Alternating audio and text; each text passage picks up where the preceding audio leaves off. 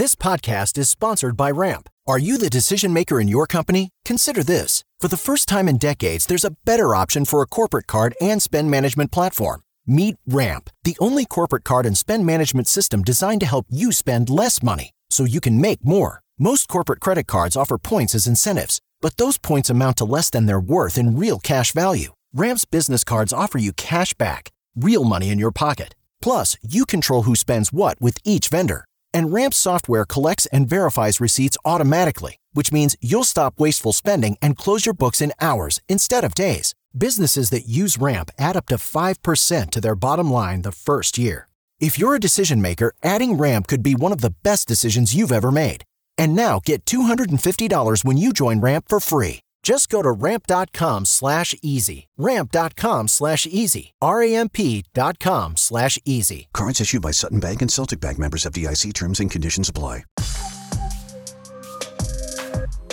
So hey, I'm Shane from Shane's Law. We're here to talk about one of our recent client victories here at Shane's Law. We always like to talk about when we're able to help our clients achieve a fabulous result, something what we feel like is really a great result for the client and able to help them or through some difficult spot. Ashley, tell us about AJ's case. This is a case, if you're a motorcycle rider, this is your biggest nightmare. He was riding his motorcycle, avid rider. This has been a hobby of his, since his teens, riding on dirt bikes. Actually, how he met his wife. They're both avid riders together, at least up until this accident. Was coming around a curve in a bend when a tractor trailer who did not do his due diligence to double check to his surroundings started pulling out in front of him. Our client did everything he could to bail, was basically down on his side, road rash, trying to avoid the accident, but couldn't avoid hitting right into that tractor trailer that crossed his path. And like you say, it's every motorcyclist's nightmare, basically. And especially somebody who's been riding for a long time. I think they just hear more and more horror stories and things like that. I mean, in this particular case, it happened. Yeah, well, it's one of those things where you hear about it, but you always think not me until it happens. And unfortunately, it happened to our client bad enough where he had to be airlifted to the hospital from the scene. What were his injuries? He got really lucky. I know it doesn't sound like a right sentence in this context, but considering what he went through and the fact that he was airlifted, he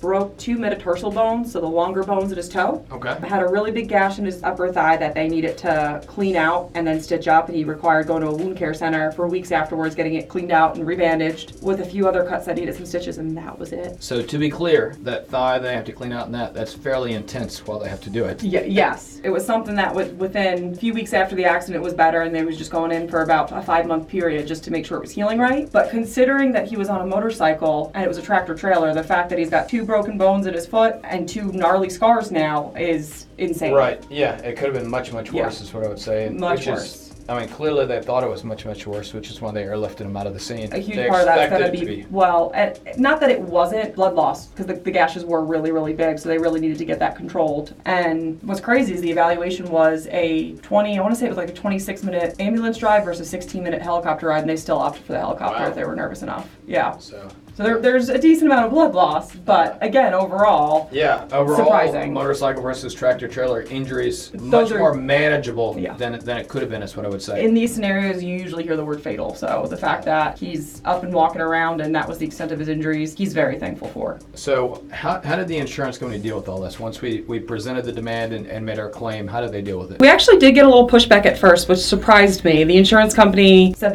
there's no proof that he took evasive maneuvers.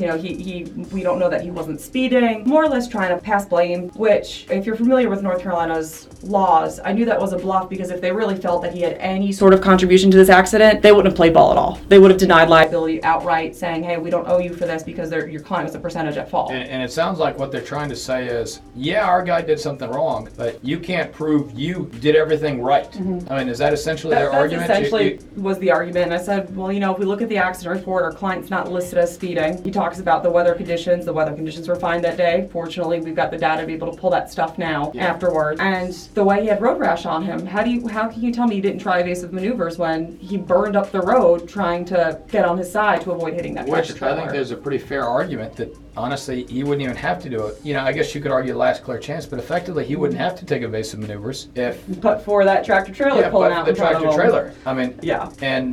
And no evidence that he's speeding, no evidence if he's doing anything wrong, and yet they still fight him on it, which try to blame the motorcyclist, which is pretty common in these type of cases and situations. Absolutely, but fortunately, even just a little pushback from us, and they completely backed off those arguments. So what kind of result were you able to get for him? This was a really, really good one. So even though they gave us pushback, they acknowledged acknowledged the severity of the accident and the scenario they put him in, and I think a huge part of it was we really emphasized that although this didn't alter his life as far as health goes, he does have some scars, but it's, nothing permanent as far as pain goes. It altered his life in the sense that him and his wife will not ride anymore. Really? And that's a hobby they shared. So we really harped on them, this accident taking that away from him, and we were able to get a $175,000 settlement for him. In the tractor trailer scenario, it was a fairly minor injury, so a lot of this was the loss of enjoyment of him being a motorcyclist and never doing his hobby again. And he said him and his wife rode together as well, so now that's gone for both of them, and it's just a bad situation. And like you say, it's every motorcyclist's nightmare. Yeah, absolutely.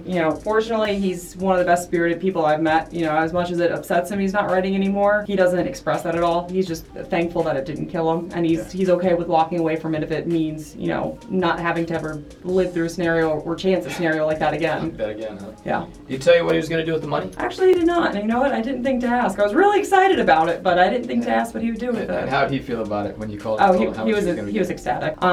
Because his injuries were more minor. His medical bills really weren't significant. The airlift was the biggest thing, and we were able to work with the provider on that as well, so we weren't paying the full bill. So he walked away with a very large sum of money, which I was happy to give to him after, having to live through that. And my guess is he's probably talked to other motorcyclists and heard their horror stories of how they got blamed for the accident and the other side fought him and didn't want to pay anything and walking away with nothing on these kind of cases. Yeah. All right, well, it sounds like you did a great result for AJ and got him a wonderful settlement in this particular case. I hate he can't ride bikes or won't ride bikes anymore, but it sounds like overall he was lucky to have you as a lawyer that would push to overcome that initial blame the victim mentality of the trucking company and get a great settlement for him. Yeah. It was good. All right, thank you. Remember, hit like and subscribe down below for more new updated stories and client victories from Shane Smith Law, and click the bell for notifications. And always remember, if you're in pain, call Shane, 980-999-9999. In pain, so I call Shane, 980-999-9999. In pain, call Shane.